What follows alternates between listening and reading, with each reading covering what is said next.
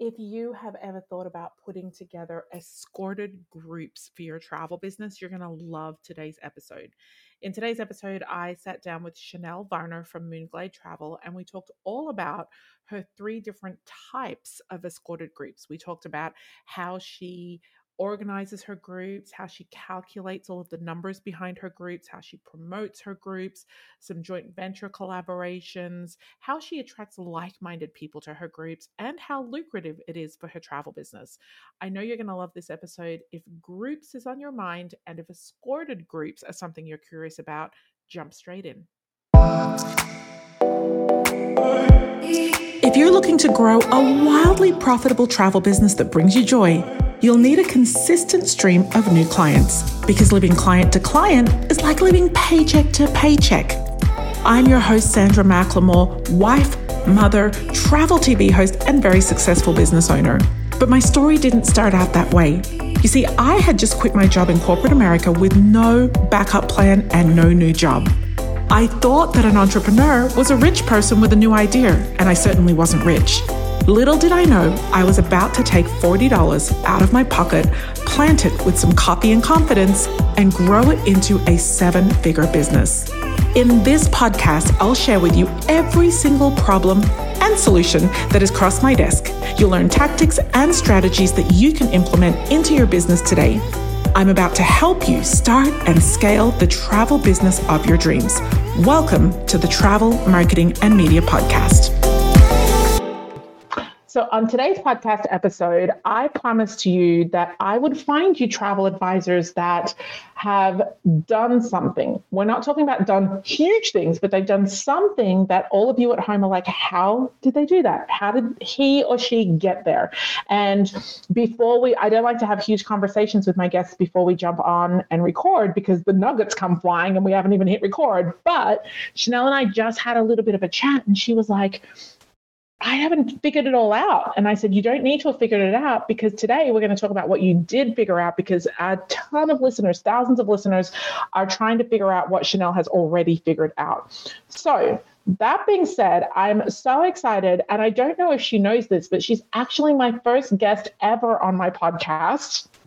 No pressure, Chanel, but I'm going to be talking today to Chanel Varner. She's from Moonglade Travel, and she's based in North Carolina. I am so excited because low-key, I have been stalking Chanel for a long time. We'd never met and never spoken until today, but I've been watching her in a very non-creepy way.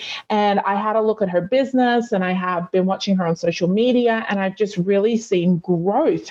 And I thought, you know what? That growth that Chanel has had, I know that my listeners and our community out there really want to understand how she got from the bottom of the hill to partway up the hill.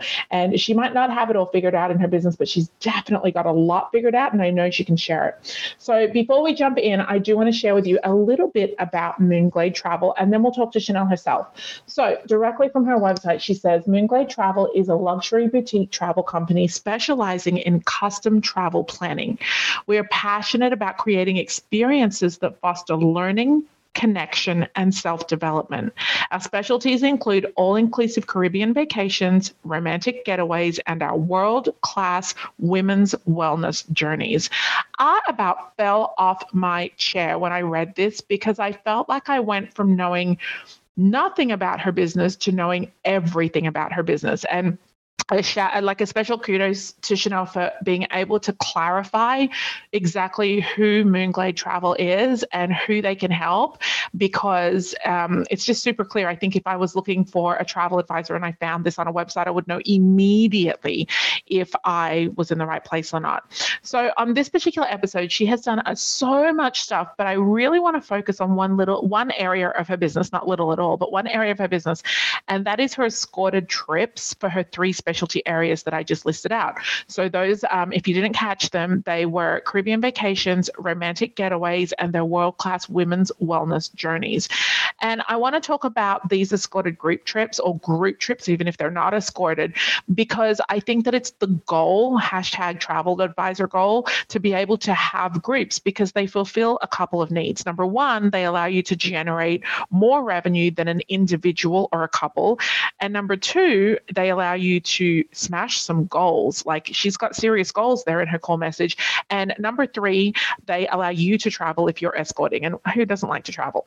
So in this episode, we're going to talk mostly about why Chanel started doing organized groups, what made her focus on groups, how she put together her first itinerary, how she markets and fills the groups, and any other details that she wants to share. So Chanel, thank you so much for joining us on the podcast today. Welcome.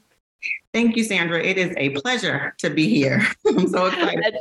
Don't even be nervous because all we're doing today is talking about the genius stuff that you have already done. So before we jump into the first question, go ahead and tell us and share with our audience, how long have you been into the travel industry and how did you arrive in it? Like what made you want to jump in? Absolutely. So we just celebrated 6 years in business last month, actually. So that was super exciting. Yay! We actually started, I don't know, it sounds cliche, but I love to travel, obviously. And before we got started, I would always have friends and family ask, hey, can you help me plan a trip here? Can you help me plan a trip here? And I was like, okay, well, maybe it's an opportunity to turn, passion into business opportunity. So we kind of married the two. But it really started for me. I went on a trip to Africa several years ago. And when I tell you it was, transformational. And it really sparked something in me because I wanted people to have that same experience that I had. I had friends that had never left their hometown or never been on an airplane. And I was like, oh no, I've got to get people in the world. There's so many things to see and experience. So I guess the combination of those things combined is how we started. What did you do before you were in travel? Did you have some amazing corporate job? What did you do before that?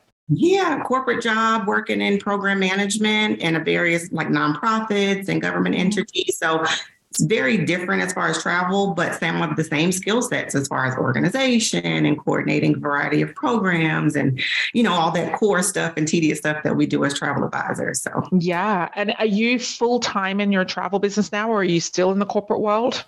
Nope, officially 1 year full time. That's I feel like that's a more serious anniversary than the day we started our businesses. Like it's the moment that we finally just decided to lift our wings and move. Yeah. And is your husband involved in your business? Whose husband isn't though, I guess, by force or by will, whose husband isn't, but how is he involved? Exactly. So he's unofficially my director of operations and my professional photographer. He's still in training after 6 years, but he does a great job. I think he enjoys more of the perks and benefits than more of the behind the scenes. But he's a great support in the business. I feel you on that. My husband is my unofficial photographer, my unofficial videographer. He's his self-appointed director of creative. And he's also carry my suitcases, help me with my admin, quick set up my studio. He's all the things. But your husband, he enjoys the perks and benefits that come with a wife in the travel industry. Absolutely. Okay, awesome. Well, let's jump into our first question today. So your marketing, I'm going to have to tell everybody, it's extremely beautiful. It's very engaging, but most importantly, it's crystal clear. And you say in your about section that your specialties include all-inclusive Caribbean vacations, romantic getaways, and world-class women's wellness journeys. At what stage did you have that moment where you're like, these three?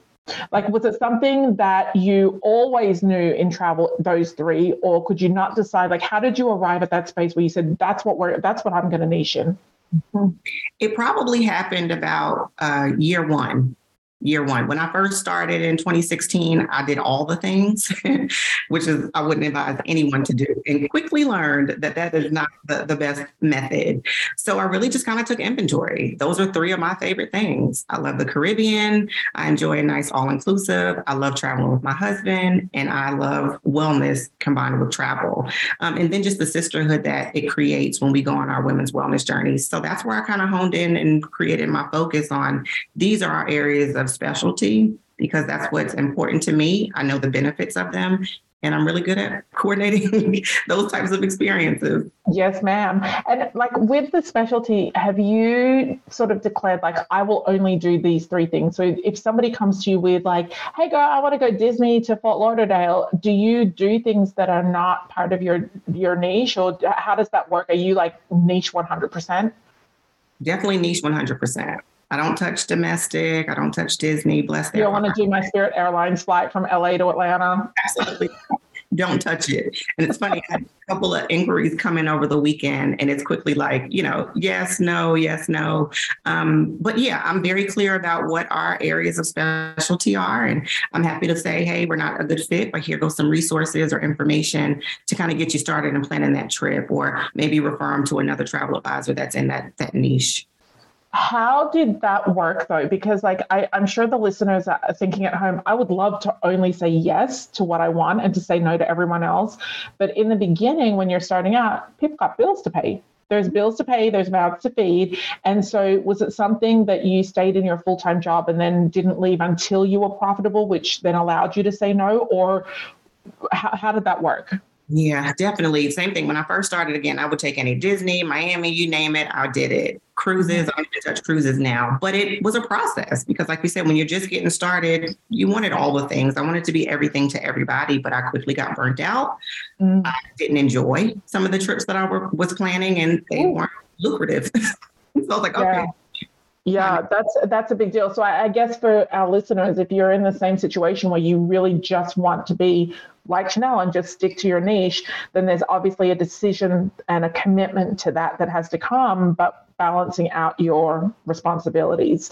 I noticed that you're currently marketing a group. You're marketing 3 group trips right now. So one is a trip to Los Cabos, which so crazy because I literally have shown it to my husband and been like, we should go with them. We have just come back from Los Cabos. We don't need to be in Los Cabos right now. We are too busy to go to Los Cabos, but because you market it so well, I feel like I need to go. But I noticed you're marketing this trip to Los Cabos. Then you have 2 other women's wellness trips this year.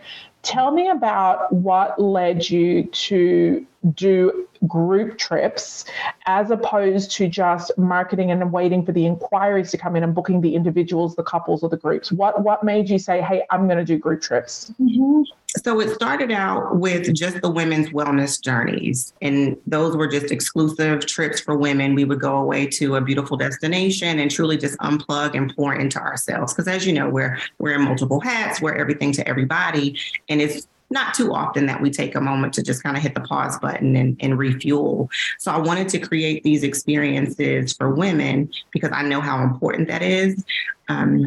So it started out, that's what it started out as our women's experiences. But then me and my husband travel together all the time. We know the benefits that traveling together has had on our relationship.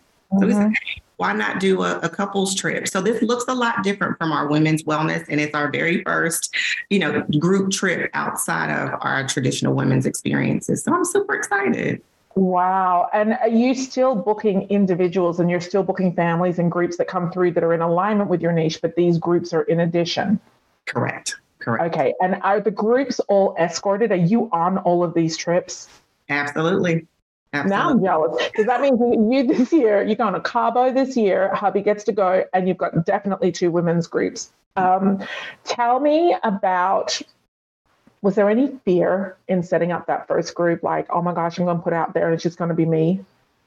Oh, absolutely. It still is. No.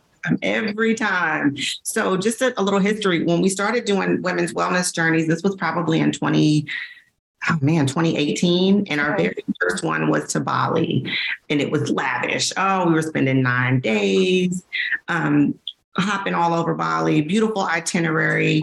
And then I believe the volcano erupted. So we had to cancel. Oh. So we were taking off. I'll tell you when that was. It was 2017 because we were in Bali when it on the day that it erupted, leaving up from our honeymoon. So yes, I remember. We got the last flight out of the country before all flights were grounded. So I feel you on that. So you had this group. Yeah. So that was our very first official women's wellness that we put together. But again, like I said, Bali we had issues, we had to cancel it. So the one after that was we did a small group to Jamaica in I believe it was 2018. And putting myself out there has always been something that I ride on the fear fence on. Because of course you're fear of rejection, fear nobody's gonna, believe in what you're doing. Nobody's gonna sign up, which is always something to be fearful of.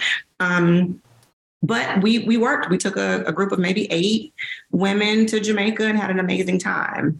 Fast forward, we did another trip to Colombia the next year, which was great.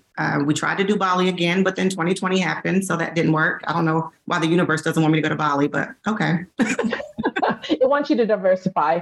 Right. I get it. And then last year, the retreat that we currently have, our first one for this year is going to Tulum. We actually leave on Thursday, but this was originally scheduled for last May. And Sandra, I put myself out there. We promoted the retreat heavy. I had 2 people sign up.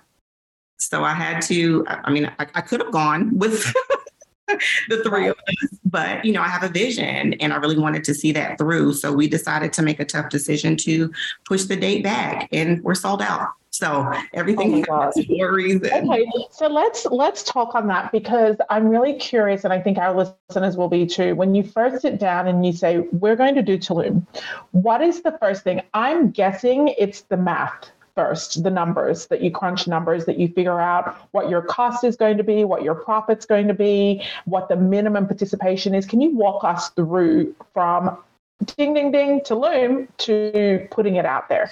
Yeah, absolutely. So it's first, okay, what do we want the retreat to look like? And that usually kind of helps us decide where we're going. So we also have Costa Rica coming up later this year. And but this one is the Awakening Soul. And when I think of Costa Rica, I think of this awakening experience. You have the rainforest, you have amazing beaches. So I kind of have an idea of the theme. And that kind of helps me narrow down destination. Once I narrow down destination, I start to narrow down accommodations or resorts. Once I figure that out, it's like, okay, well, what else are we going to do? What type of activities? What type of programming? What type of, add-ons that we're going to have? And based on that, I start to create, okay, this is the agenda. This is the cost sheet. This is what it's going to take. This is how many people we need.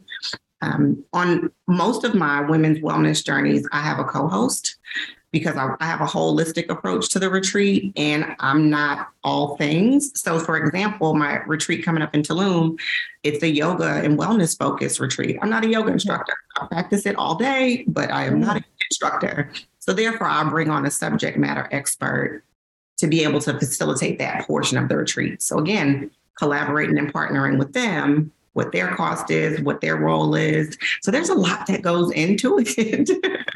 Wow. The full components, and kind of once I get to that amount or once I get to that part, then it's like, okay, how many people do we need? What is the price point?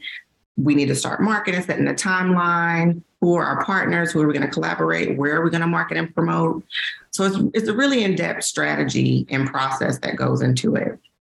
Do you have a minimum number of participants per trip? And what happens when you don't? And you kind of showed us what happened with Tulum, but what happens in the chance? And we don't want to put it out there because we don't want it to happen every time. We're moving towards that not happening, but it's obviously one of the risks that travel advisors take on when they say, you know what, I'm going to put together a group and I'm going to fill it myself.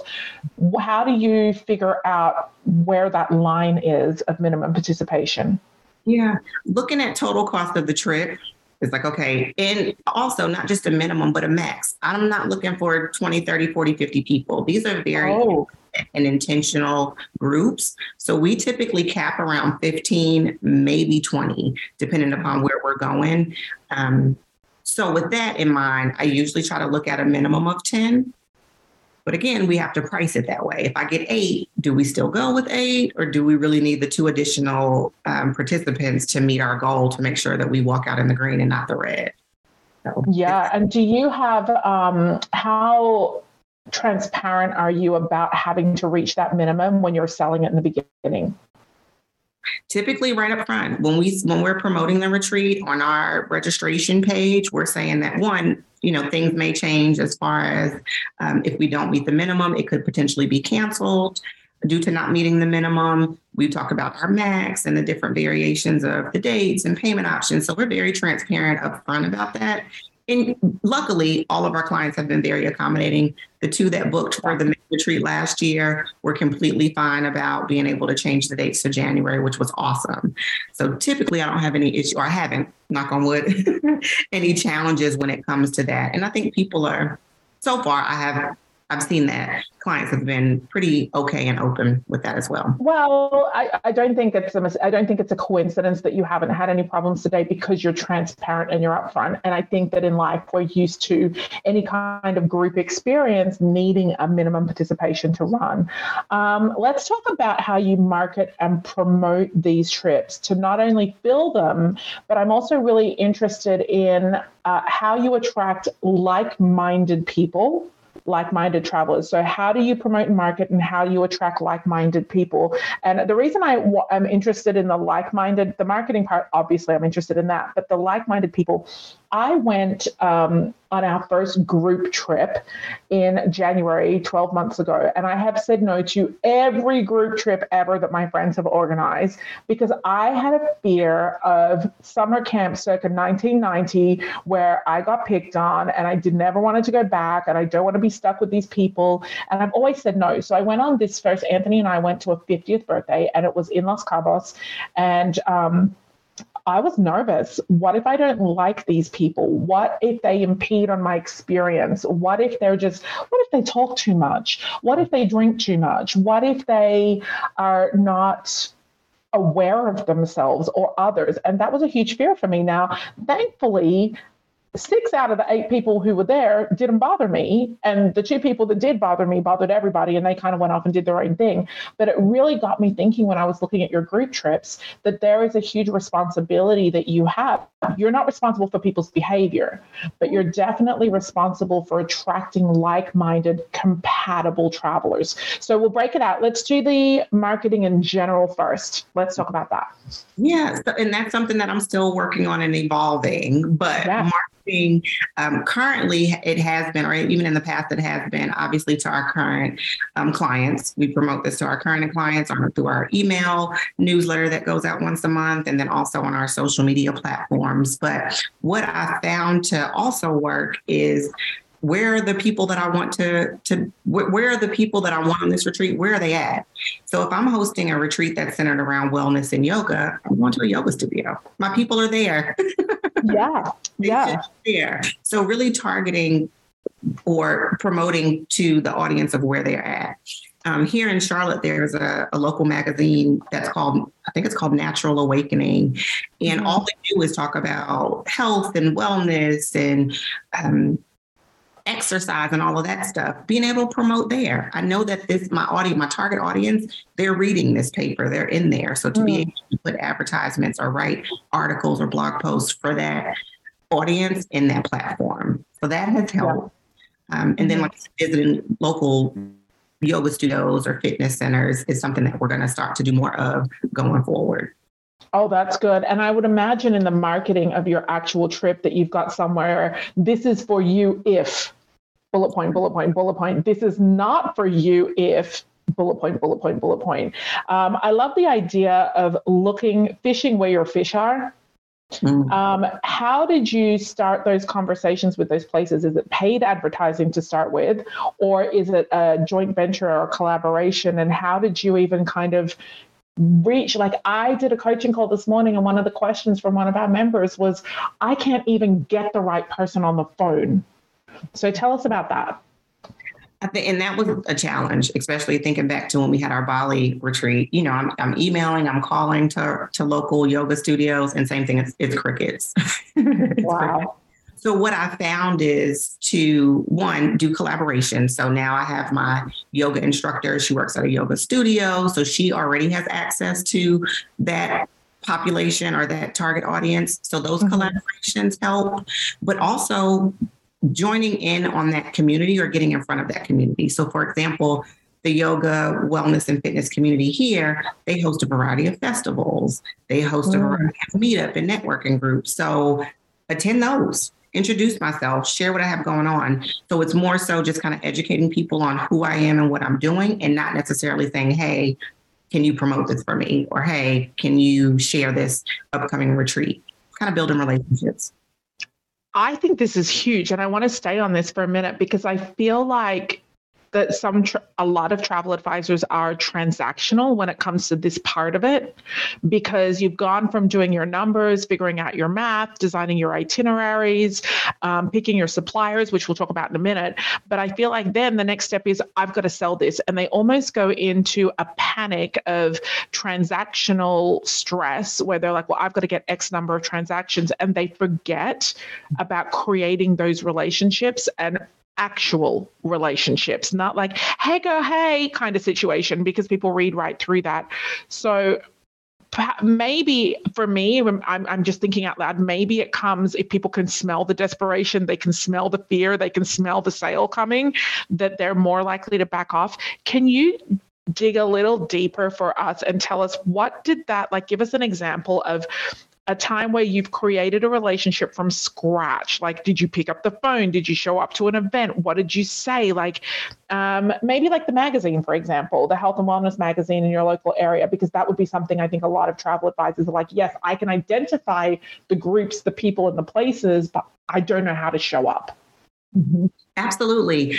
For example, and I think you're totally right when you talk about transactional. And I was the transactional, reaching out to the video saying, hey, I have this upcoming retreat. I think your, customers would be interested. Would you mind sharing it? And they're like, absolutely not. I don't know who you are. I'm not going to promote this thing. I can't stand behind it. How I switched my approach is more so sharing information.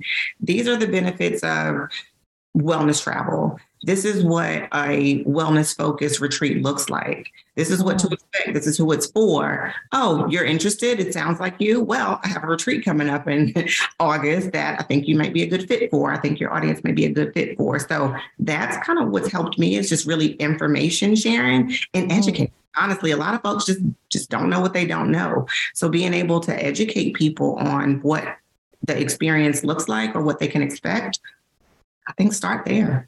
How did you, with the yoga instructor, were you already taking classes at that studio, or did you just like pop up and be like, oh, you look good? How did you start that conversation, and how far into your relationship with that person did you say, hey, actually, there's an opportunity here? It's actually my sister-in-law. So fortunately, and unfortunately, I already know her. We have a relationship, and we've had this energy of, we're both interested in wellness. We both interested in travel. So that relationship kind of was already formed, and that was her expertise. This is my expertise. So we married the two, which was actually, that's a really good point that you raised. Yeah. And I think maybe a couple of listeners are going to be like, well, that's not helpful. That was her sister-in-law, but actually it is helpful. Because it was Chanel's sister-in-law, it meant that there was a genuine, authentic relationship that was not transactional there already. So if the person that you as a listener are wanting to work with is not your sister-in-law, you've got to get the relationship to that point where it is authentic and it is genuine, that you can just call up and, that you can go and meet them for coffee, go down and take a yoga lesson. I would imagine, like I do, I'm never done yoga because I feel like it's way outside my skill set, but I do reformer Pilates. And so I would imagine that if I wanted to partner with the woman that owns my studio, she owns 3 studios in LA, taking a class is the very first genuine step, because how are you going to just bust into somebody's office or email, mostly inbox, because I think a lot of travel advisors think they can do that from home in their pajamas, fastest way to get to the transaction. But actually, you've just made me realize, well, if I was wanting to work with my Pilates instructor, taking a class, showing up in person, showing up at the next opening of her next studio to cheer her on, sending her a card saying, hey, I just noticed that you opened at New Hall Ranch. Congrats. As a fellow business owner, I know that must have been hella hard.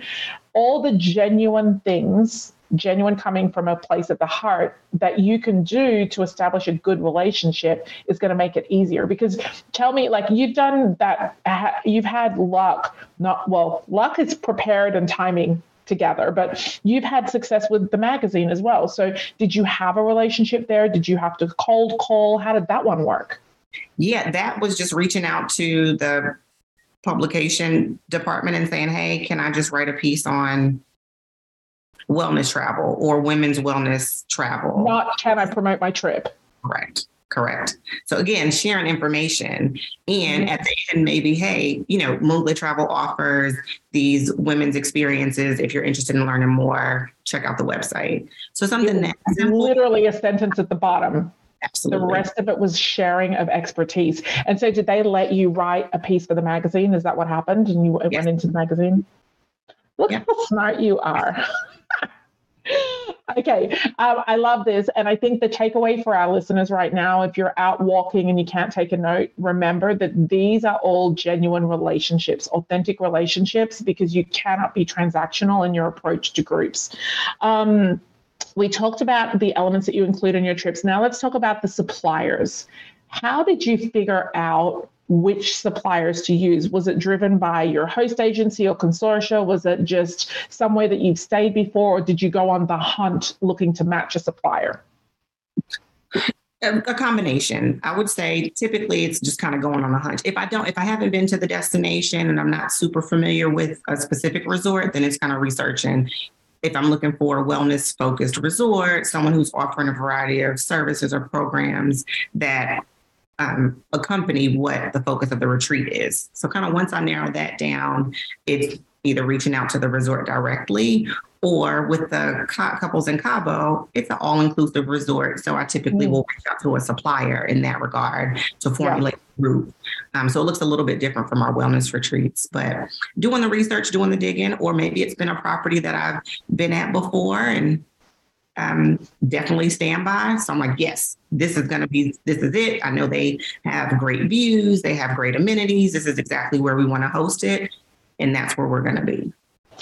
And you then, once you've decided on that it's the right supplier, you then go to work on contract and pricing and commission and those kinds of things. How did you learn to do that? Trial and error. Best teacher in the world she is. Error especially. Definitely trial and error. But no, so reaching out, once we get everything, once I get the numbers, I'm a numbers person. So like right now for Costa Rica, we've gotten the resort information, all the numbers tallied up. We've gotten the transportation, all of our add-ons that we're going to add. And now I have a total bottom line of what is it going to cost to host this retreat. Plus any, the cost of, my services, the cost of my yoga services, all of those things go into that pot of bottom line. And then I figure it out. How many people do we need? How many people do we want? And prepares how I price the retreat. Good. Do you know what percentage of your revenue is generated from your groups as opposed to the rest of your clients? Like, is it like a 20% is your groups or 80% is your groups? I don't know the exact number, but I will say that groups are definitely more lucrative than my individuals. However, since we haven't had many recently, my individual clients have definitely exceeded our revenue on that side of things. But groups definitely have way more potential. My goal is 4 a year. I'd love to do 1 a quarter. Right now we have 3 for 2023. I think I'll be okay. Pretty good. That's 75% to your goal. That's pretty good. If you could choose between doing groups and individuals or just groups, what would you prefer? Oh, I love my individual clients. I do. I would say my groups. I would definitely say my groups, just because with them being escorted, I'm on the retreats. I'm in it. I'm able to interact one-on-one with my clients that are on the retreat. I'm able to have and sharing those experiences with them. So it's a little more personal to me than planning a honeymoon. Those are great. I love those experiences as well. Yeah, but you can't go on people's honeymoons. That's creepy. I'd imagine, though, that they kind of go hand in hand, though, because when you have individuals, they become part of your email. They're your warm leads for your group. And the same thing when you have groups, and people join that group, they can become individual clients. So I'd imagine that you'd never really need to choose, that they both fuel each other.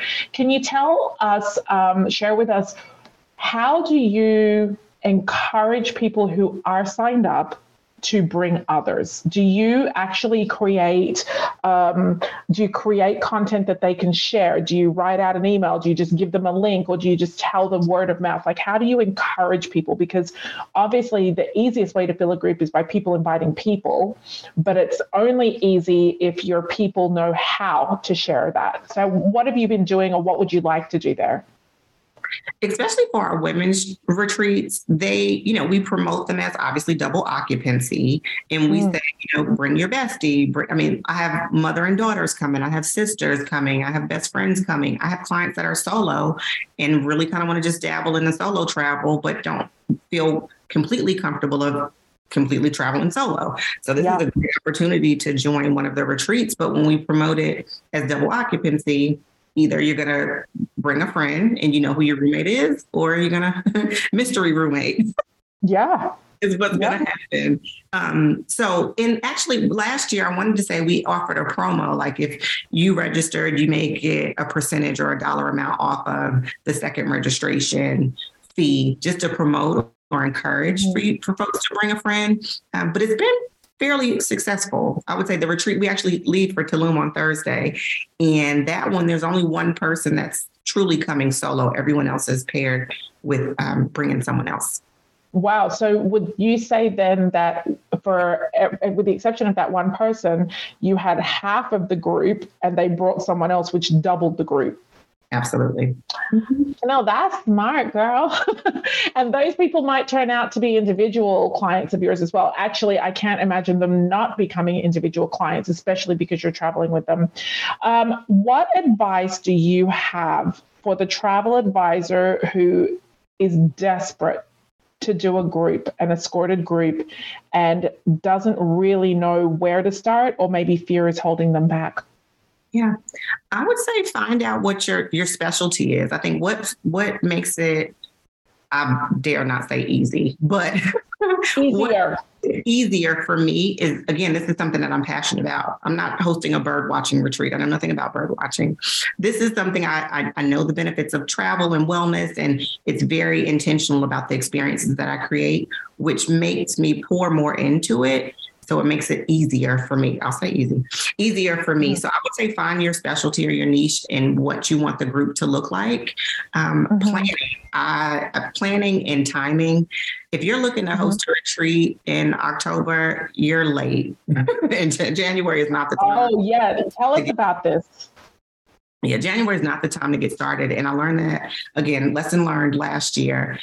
Woke up in January, was full of energy, and said, let's host a retreat in May, and literally put it out maybe February 1st, which I think was not enough time. It wasn't enough time to allow us to promote. It wasn't enough time to allow us to plan and fill up those spots, which is why we ended up pushing the retreat date back. So I would definitely say. What is the perfect amount of time? I would say at least 10 months. Yeah, I would definitely say 10 months, because again, it takes time to identify the destination, identify the resort, put all the components together.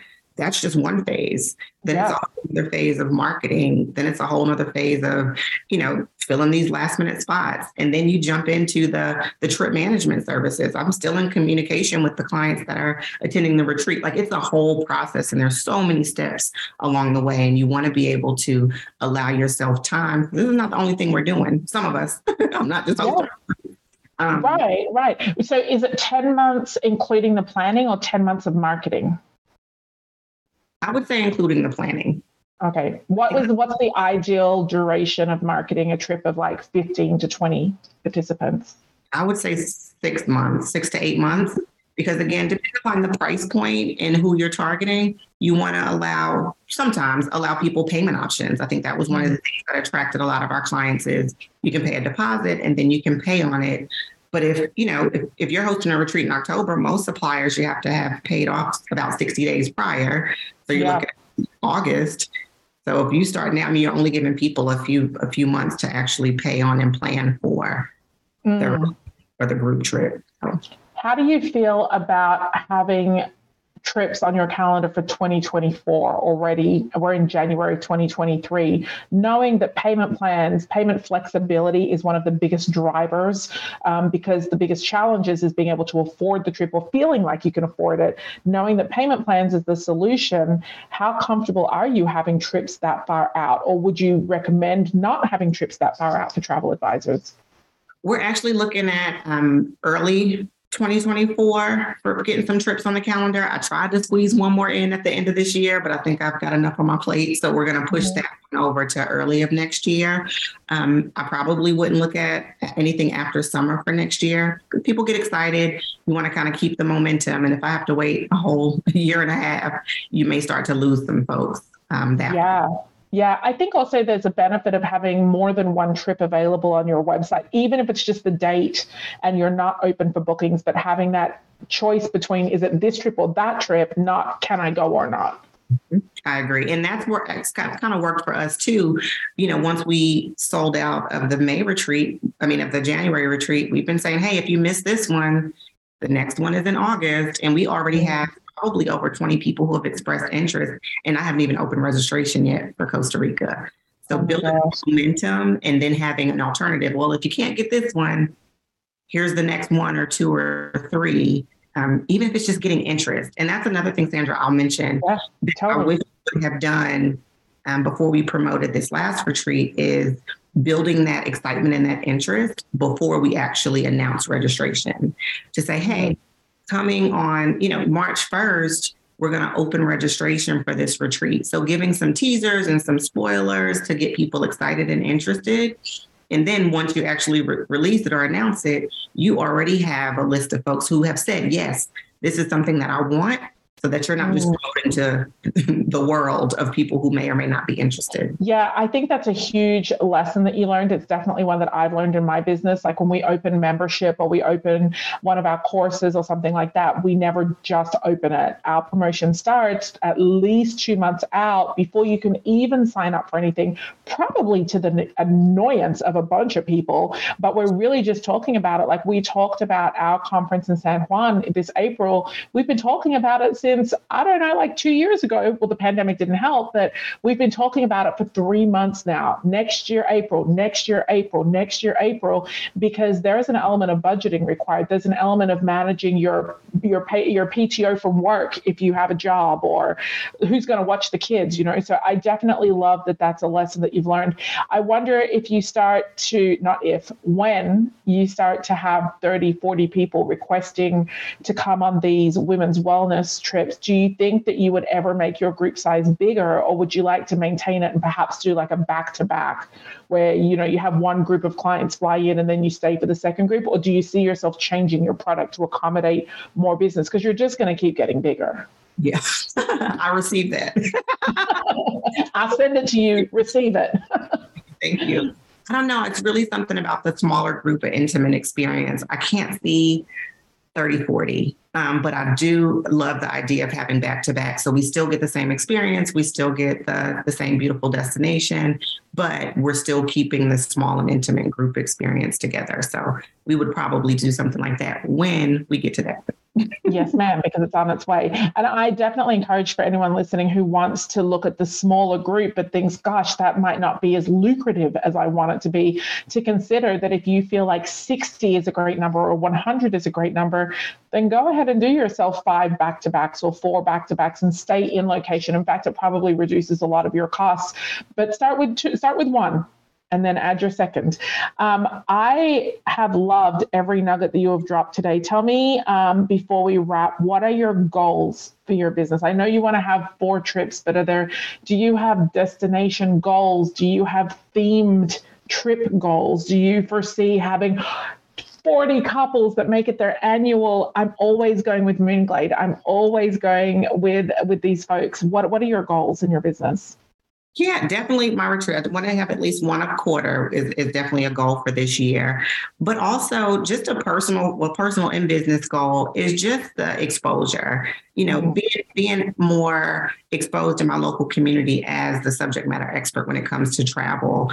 And I'm still trying to figure out what that looks like. But putting myself out there is one of the goals that I think will, one, help on the professional side, but then also on the business side to grow and be known as that go-to person when you're thinking about any of our areas of specialty.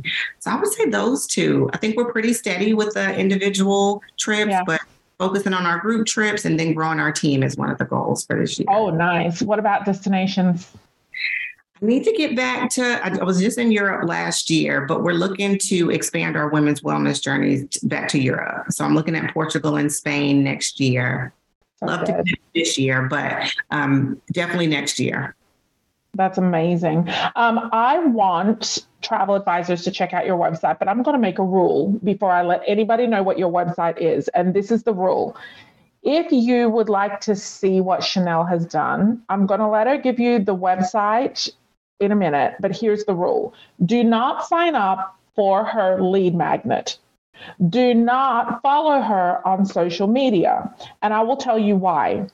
I don't want Chanel to end up with an email list full of travel advisors and to then start questioning her open rates and her click rates because you'll want to see what her lead magnet is. If you have a question for Chanel, ask her directly. Don't go snooping, but go check out her website, have a look at it to inspire you in your travel business. But please don't sign up for her lead magnet. Please do not follow her on social media. And just know that if it was you listening that I had on my podcast as a guest, I would want the same for you. I want her email list to be full of the people that she wants to work with and that want to do her trips. If you legit want to go on one of her women's wellness trips, then go ahead and sign up and drop her an email and say, hey, you might notice me, a travel advisor on your list. It's because I actually want to come, or my husband and I do want to come on one of your trips, but please be kind and go check it out and leave. Chanel, what is your website? Yes, absolutely. It is moongladetravel.com. So that's www.moongladetravel.com. And just go by, look, and leave. Chanel's never going to say that to you, but I think it's really important that as in the travel industry that we support each other without messing with each other's analytics. So go ahead and have a look at her site. And thank you so much for sharing. I know that there are people who listened today that are like, okay, I want to do this, but I need to do it the right way. And you definitely have done it the right way.